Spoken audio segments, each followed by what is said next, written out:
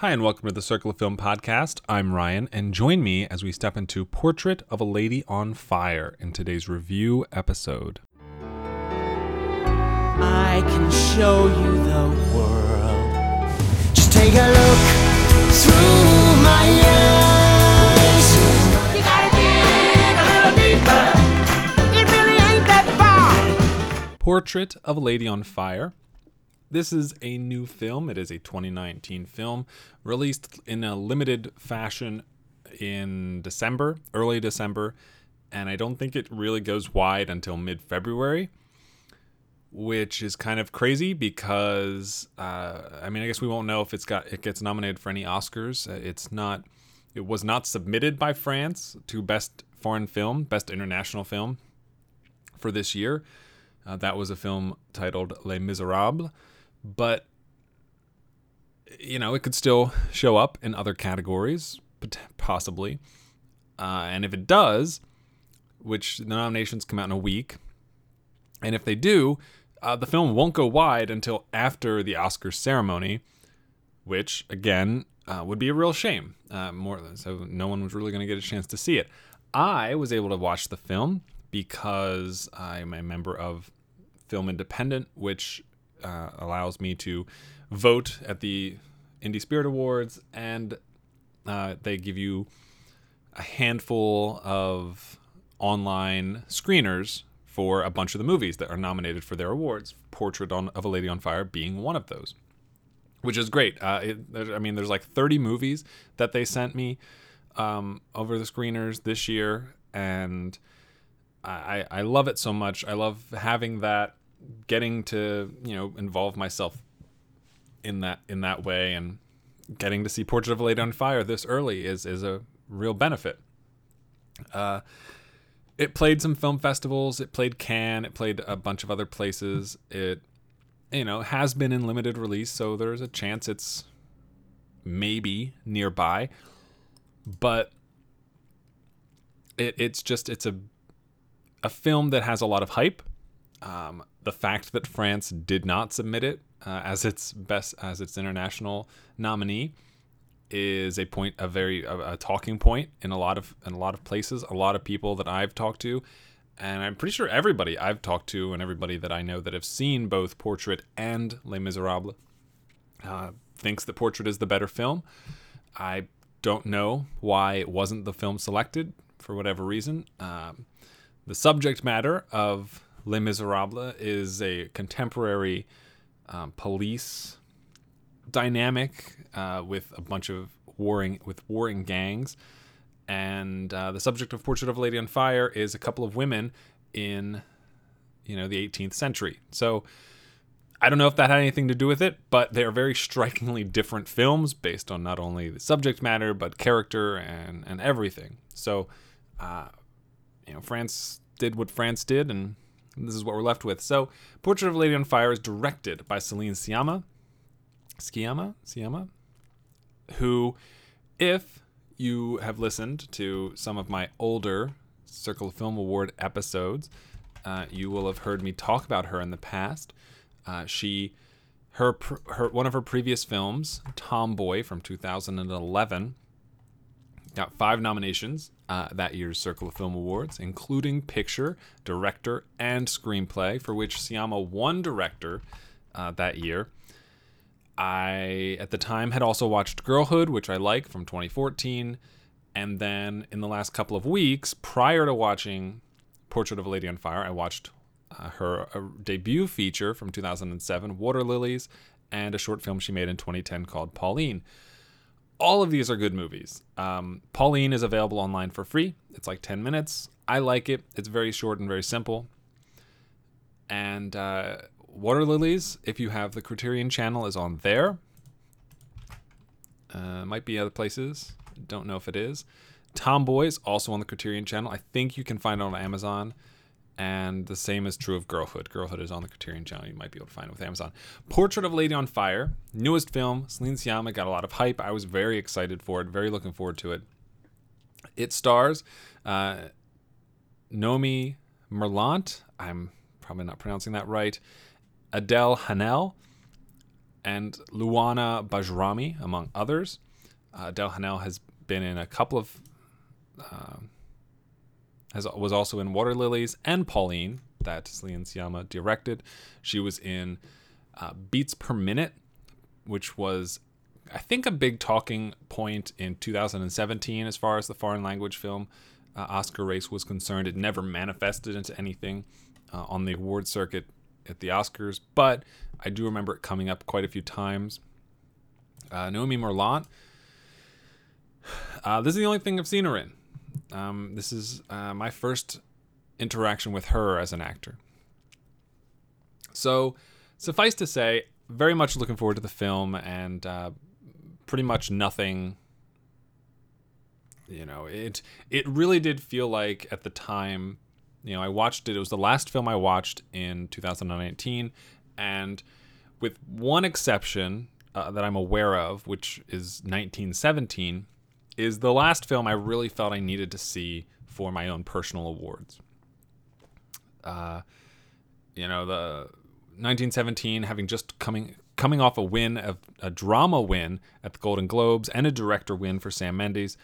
A lot of it. I'm very excited to see 1917 and finally, hopefully put to bed the 2019 awards as far as I'm aware. I will continue to watch 2019 films, but these felt like the big ones I could not miss, and my awards would be absolutely incomplete if I did not have at least seen the film to factor it into it. So, Portrait of a Lady on Fire is very much, it was something I came into very willingly and very open to being impressed by. So, the basic premise, it takes place in the 18th century on an island. We meet Noémie Merlant, who plays Marianne. I'm going to refer to her as Marianne because I don't want to keep butchering her name if I am. Marianne is a young female painter, and the opening scene is her, I believe, teaching a painting class, and one of her students points out a painting that she has done. And it is, of course, a portrait, sort of a lady who's on fire. And the student asks her, how did this, how did this happen? How did you paint this? Who painted it, etc. And this is kind of the wrapper of Marianne telling the story of how that picture came to be, how that portrait came to be. She shows up on this island, and the task with which she has been asked to complete is to paint the portrait of a young woman for her wedding. And we find out early on that the particular woman does not want to be painted. She refuses to pose, has refused to pose for a previous painter, and so to hide the fact that Marianne is a painter, she is being presented as simply a friend to go and walk about with. That is the vague premise of this film. That's how we enter the story. And I think on its surface level, it's a very, it's a very simple premise that even from understanding understanding it opens itself up to a lot of creativity and possibilities, because what you ultimately have are two characters who, due to the nature of their understanding and information, have very different views of what their relationship is. And, this is something that has happened in many, many movies and many, many times in books and TV shows, etc. And it's often played for largely comedic effect while the guise is still unapparent. And then eventually, throughout the course of the story, this wall is broken down, and there's a kind of a falling out. So on that level, I think that's fairly typical of a story that plays out this way. Whether it's the movie where somebody who's not I've seen one of my favorite movies, The Imposter, is literally this. It's a story of revolving around a guy who pretends to be somebody else to, impact the relationship that he has with these other people. Or you can look at something like The Departed, where you have people within that movie who constantly are pretending to be different than what they are, and eventually when those reveals happen, it changes the dynamic of everything. And sometimes the person figures it out ahead of time, sometimes they don't. There's a lot of different ways to approach this type of story, and a lot of great directors have approached this type of story. And Sciamma approaches it in her way, which is between two women who, this Adele Haenel, who plays Heloise, who is the woman to be married, who the portrait is of. She's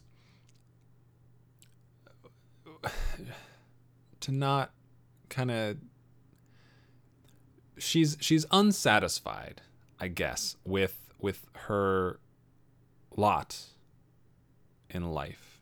Prior to Marianne's arrival, she hasn't even been able to walk around the grounds. She hasn't been allowed out of the house. And, she lives this very restricted life. And that's, to me, sounds very typical for a woman in that time period. Meanwhile, you have Marianne, who apparently is not restricted in the same way. She's able to get to this, secluded island. She's able to, kind of act on her own agency, insofar as, she doesn't own this building that she's living in, the house that she's living in. She doesn't own that stuff, but, she kind of gets to do whatever she wants within those restrictions. And it's very interesting to get that dynamic between these two characters of Marianne, who is kind of who is she has the capacity to be free. She has the capacity to do whatever she wants in that regard, and chooses to be in a profession that is male dominated. She has a conversation at one point with another character where she talks about how it's not that, the reason she doesn't have the same opportunities that her male counterparts are afforded, whether that's subject matter, and so on. Somebody asks her why she doesn't paint. I think they ask her why she doesn't paint men, and the answer is because they won't let her, basically, and so on and so forth. She, like I presume most women in most occupations at that time, what was just, stifled at every turn. And on the other hand, on the other side of that, you have Heloise, who is stifled in every possible conceivable manner, and yearns to be free, yearns to, have that ability, have even the briefest glimpse of being unchained. And it's a wonderful dynamic. It's not a, exact opposite between these two characters, but they both have different perspectives on similar themes and similar ideas. And Sciamma's script and screenplay does a great job of explaining and showing who these characters are at the very first meeting of them. The first time we see Heloise, we don't even see her face as they leave the building, the house, manor, whatever it is, and they start walking, and Heloise starts to walk faster, and we only see her from behind. Marianne is following her, pursuing her. We see Marianne's face. We don't see Heloise's face. She has a hood over the back of her head, and eventually she starts running, and the hood falls off. We get to see her hair tied up in a bun at the back of her head, and Marianne has to chase after her, and they speed towards the edge of a cliff, and just Marianne calls out, and just as Heloise reaches the end of it, she stops. And when Marianne finally catches up, and Heloise turns, and we see her face for the first time, and she says, I believe she says, I've always wanted to do that. And what does Marianne say? She replies,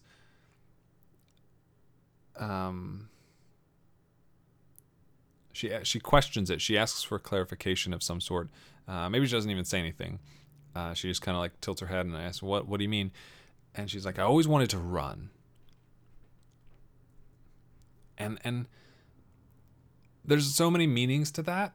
To me, I spend most of my day inside, but I also have this, if I wanted to, I could run around this apartment.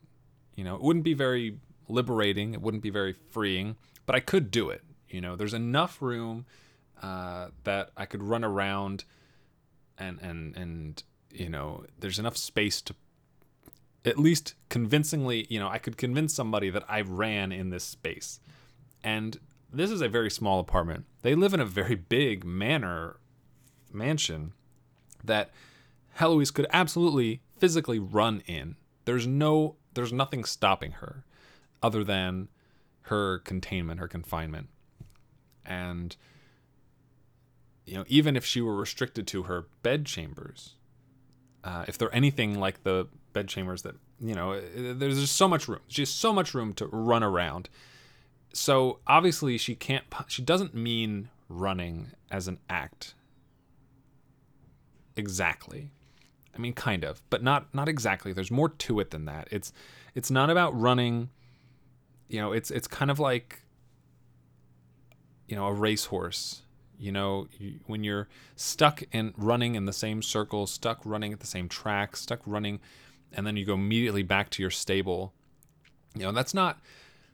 You're not really, running in the way that Heloise means in this. If it's the act of getting out of the track, getting off of the beaten path. It's finding a new space, finding an uncontained, wide open, empty space to maneuver your body through at will.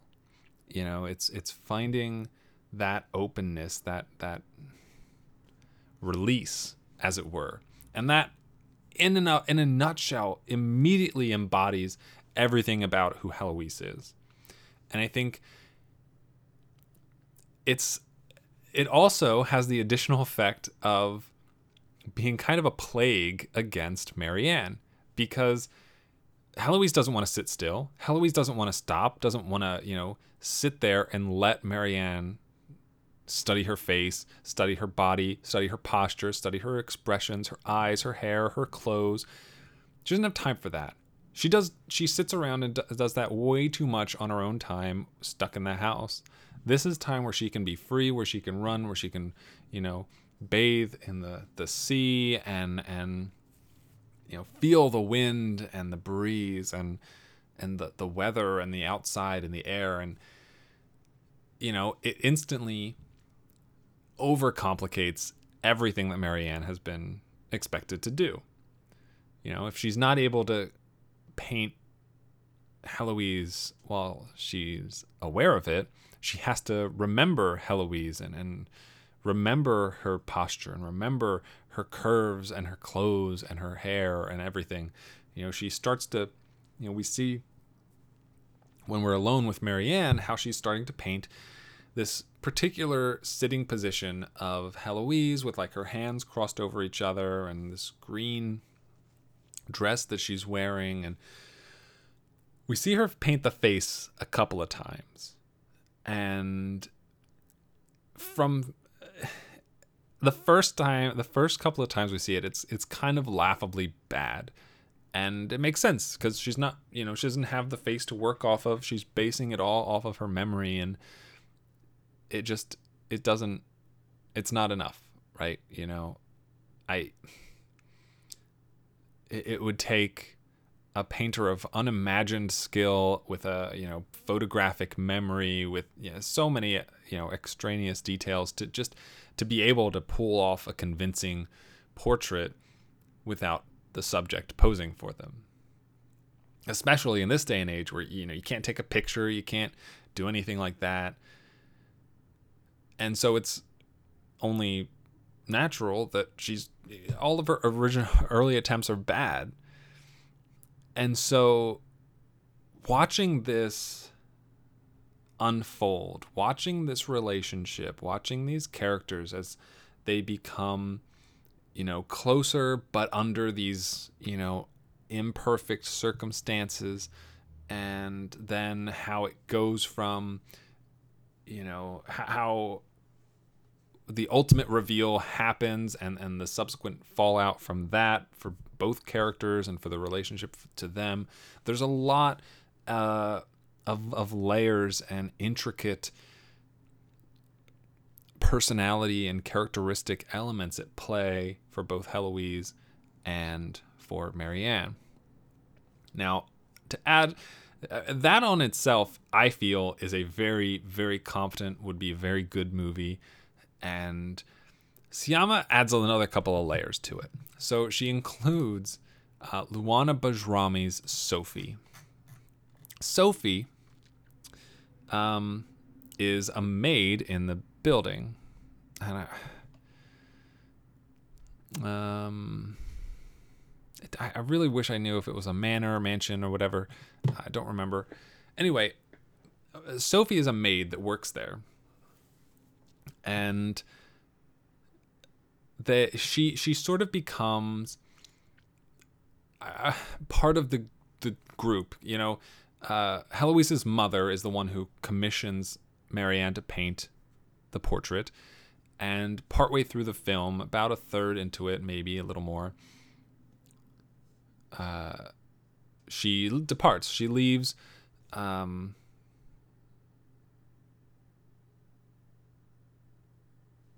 leaves for Italy. And so during that time, Heloise and Marianne are kind of unencumbered by anything anymore. And so that allows their bond to grow further. And it allows them to include Sophie more, which has... I won't get into the details about how Sophie is involved with everything, because I think there's a lot of... I don't know, it wasn't anything I expected. And... It really is a very puzzling and challenging part of the film. And so I think giving us this additional layer, by having Sophie, one, it gives Heloise and Marianne somebody else who's in on it, somebody else who knows what's, that they are so close, that they do have this great relationship together, that they are growing to enjoy each other's company, and they enjoy Sophie's company, and the three of them become good friends and close with each other. They read the story of Orpheus and Eurydice. I might be pronouncing that wrong. And Eurydice, dude. Eurydice, who is, it's the mythological, the Greek myth. Yes. The ancient legend, which is Orpheus, son of Apollo and Calliope, is you might be familiar with the story, but essentially he has to go grab Eurydice from the dead, and in the process he can grab her, he can find her, he's allowed that possibility, but if he looks at her before he returns, she's damned forever, basically, is I think the kind of general synopsis, and of course he does, and so she is. And getting the three of them to debate, what really, it doesn't sound cinematic, it doesn't sound very engaging to watch a scene play out where one character is reading a story and then the others are and then they start discussing it, which causes them to reread parts of the story. Like, that does not sound compelling in the least. And yet, seeing the intensity and the focus on Hanel and Merlant's faces, and and Bajrami's faces listening and reading and discussing this story and the kind of greater significance that it ends up playing over the course of this movie is fascinating. It draws you in, and you know, it hurts. The film itself has elements of this story, and there's a point where a lot of movies employ this kind of strategy where they'll use a sort of natively buried work that you know, a Romeo and Juliet, or you know, an Icarus, or something that will be very easy for audiences to reference and understand and realize is very, very much similar to what's happening in the film overall. And I think Syama does the same thing with the Orpheus story. However, the lesser films that do this, and they're not all lesser films that do it. That's it. You know, I remember an English teacher of mine from middle school saying that she would watch a movie with her husband and she wouldn't be paying attention. She wasn't really interested in the movie.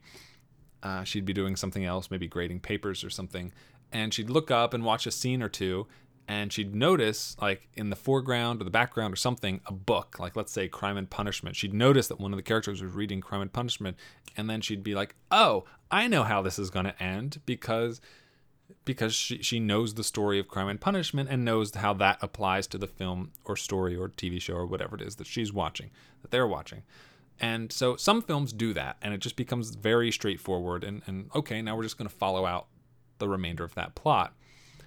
And some don't even need to have the visual aid. Sometimes it's just easy to know what's happening. Whereas what I love about Orpheus's story within the confines of Portrait of a Lady on Fire is it's absolutely relevant, it's absolutely impactful. It does feel like kind of a premonition, kind of a foretelling of what's to come. There's so much more to how this story plays out beyond that. You know, that's just one element, that's just one facet, because you know, when you look at the end of the Orpheus story, and even when you're listening to them discuss it within Portrait, there's kind of a finality to it. I mean, there is a finality to Eurydice's fate within the story, but that finality is shown in a very different way in Portrait of a Lady on Fire. It's given a much different context. It's expanded upon. It's embellished. It's given more flavor. It's distorted in a positive way, and that's, I think, the really impressive aspect.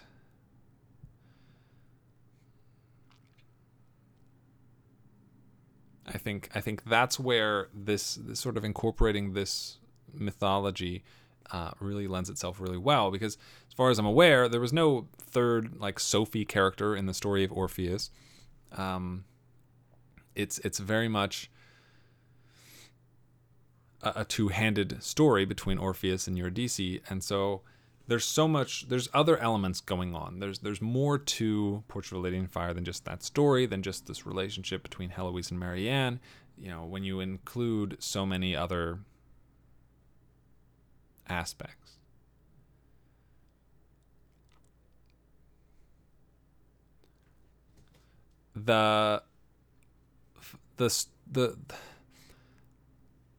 From another side of things, so independent of the narrative, independent of that, you have beautiful costume work, the cinematography, and the, you know, the setting, the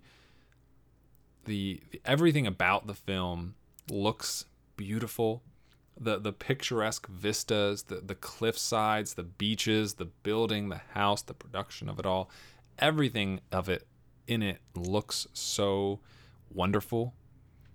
Syama and her cinematographer Claire Mathon comprise such a beautiful film that it's really difficult to not be overcome by how beautiful it is at times. And more to the point, and I think she has a lot of similarities to Barry Jenkins in this way. She lingers on scenes that are very quiet and very silent. If you've seen If Beale Street Could Talk, a lot of that movie is close-ups, is lingering. It's moments that are extended longer than you would normally extend them. And I'm a big fan of Moonlight. I really do like Barry Jenkins' films overall, but I feel like Celine Sciamma has a much better grasp on where on picking and choosing the best of those moments to use to extend. I said in my Letterboxd review that Sciamma understands when to slow her film down and languish over a look or a moment, and when to ramp up the pace to glide through the beauty of her characters' lives. And I think that's absolutely true. There's, especially early on in the film, there's a lot of slowness. There's a lot of lingering, and I'm sure what some people find it to be fairly boring, but I just found it to be part of this introduction, part of getting to know who these characters are, part of going through this struggle. Like, oh my goodness, look how remote this place is. Look how difficult it is just to get to this island of Brittany. Look how, long it takes us to be introduced and see the face of Heloise, who is, the subject of this portrait. It so much of it is laying such perfect groundwork for the ultimate story that follows, and for the relationship and characters to grow and develop for the remainder of the film. The other elements, the editing, I mentioned, getting that shot when the opening scene of meeting Heloise, where she's running away from Marianne, or not running away from her, but just running, and Marianne's chasing her. And we don't get to see Heloise's face until, she reaches the edge of the cliff and turns around. And I love that. I thought that was a beautiful choice. I thought, if this is a movie about Marianne painting a portrait of Heloise, then and if so much of that, especially in the early stages of the film, is reliant on Marianne's memory and getting to see Heloise's face, the opening few scenes that they share depict that so beautifully. We don't get to see her face until Marianne sees her face.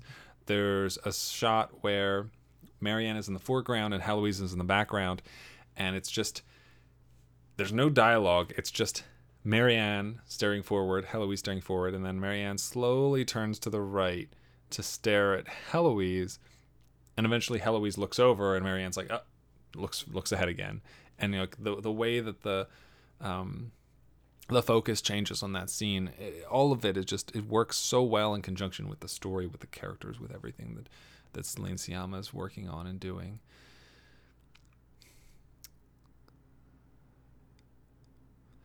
I think there are so many. It's so wonderful, so wonderful. I had a great time watching Portrait of the Lady on Fire. I really want to watch it again, just to kind of, I don't know, confirm everything and feel it all again, and get to know it and understand it. I'm not going to talk about spoilers. It's a shame that more people won't be able to see it sooner rather than later. I hope it becomes available to almost everyone when it does go wide, and I really wish it would go wide even a week earlier. Because even a week earlier, it's still after the, I think that would be the weekend of the Oscars at that point. So I believe it goes wide the weekend after the Oscars, the awards ceremony, and I hope people watch it. I hope people see it. I hope it gets nominated for something. Maybe if international film is not on the table, it deserves accolades somewhere, and it'd be a shame if they they don't give it anything. So suffice to say, I mean, that's kind of it. I don't want to say too much. I've said a lot already. I will say, currently, Circle of Film Award nominees, it has a picture, director, lead actor for Merlant, supporting for Hanel, screenplay, score, tactile, special effects nominations. I do kind of want to rewatch it and see and kind of focus a little bit more on each scene individually to see if there's a scene that would make it into that list. But for now, it has 8 nominations, which is pretty outstanding. Portrait of a Lady on Fire is wonderful and deserves to be seen by everybody. And why can't I think of his name? Why can't I think of his name, guys? Bong Joon-ho, like Bong Joon-ho said when he accepted Best Foreign Language Film at the Globes, you should not let, an inch of dialogue detract from seeing a film. Or something to that effect. I wonder if I can film Bong Joon-ho Globes. Basically saying don't let subtitles be a barrier to cinema. And I could not agree more. Get over it. Subtitles, I as someone who's watched a bunch of movies that have subtitles, I know it's tough. It's not, I don't know, it requires a different mindset and approach to a film when there's subtitles, when you have to read in conjunction with watching the film. But ultimately, it really is worth the experience of exploring these new things and these wonderful worlds that these foreign filmmakers are creating. So I hope people continue. I hope people will look into it and check out Celine Sciamma's Portrait of a Lady on Fire. Thank you for listening to today's episode. It does mean a lot. If you'd like to find more episodes, you can find them on iTunes, Stitcher, places where podcasts can be found. You can find me or on the website, circleoffilm.com. You can find me on Twitter at Circle of Film, on Letterboxd at Circle of Film, or email circleoffilm@gmail.com. You can support the show, like it, rate it, review it, subscribe to it, or tell somebody about it, or just listen. That's most important. Just listen. And finally, as always, have a week. So long, farewell, I'll be to say goodnight. I know she'll never leave me, even as she fades from view. So long, farewell, I'll be to say adieu. Nothing's really left or lost without a trace. Nothing's gone forever, only out of place. So long, farewell, au revoir, I'll be to say. Wait a minute. So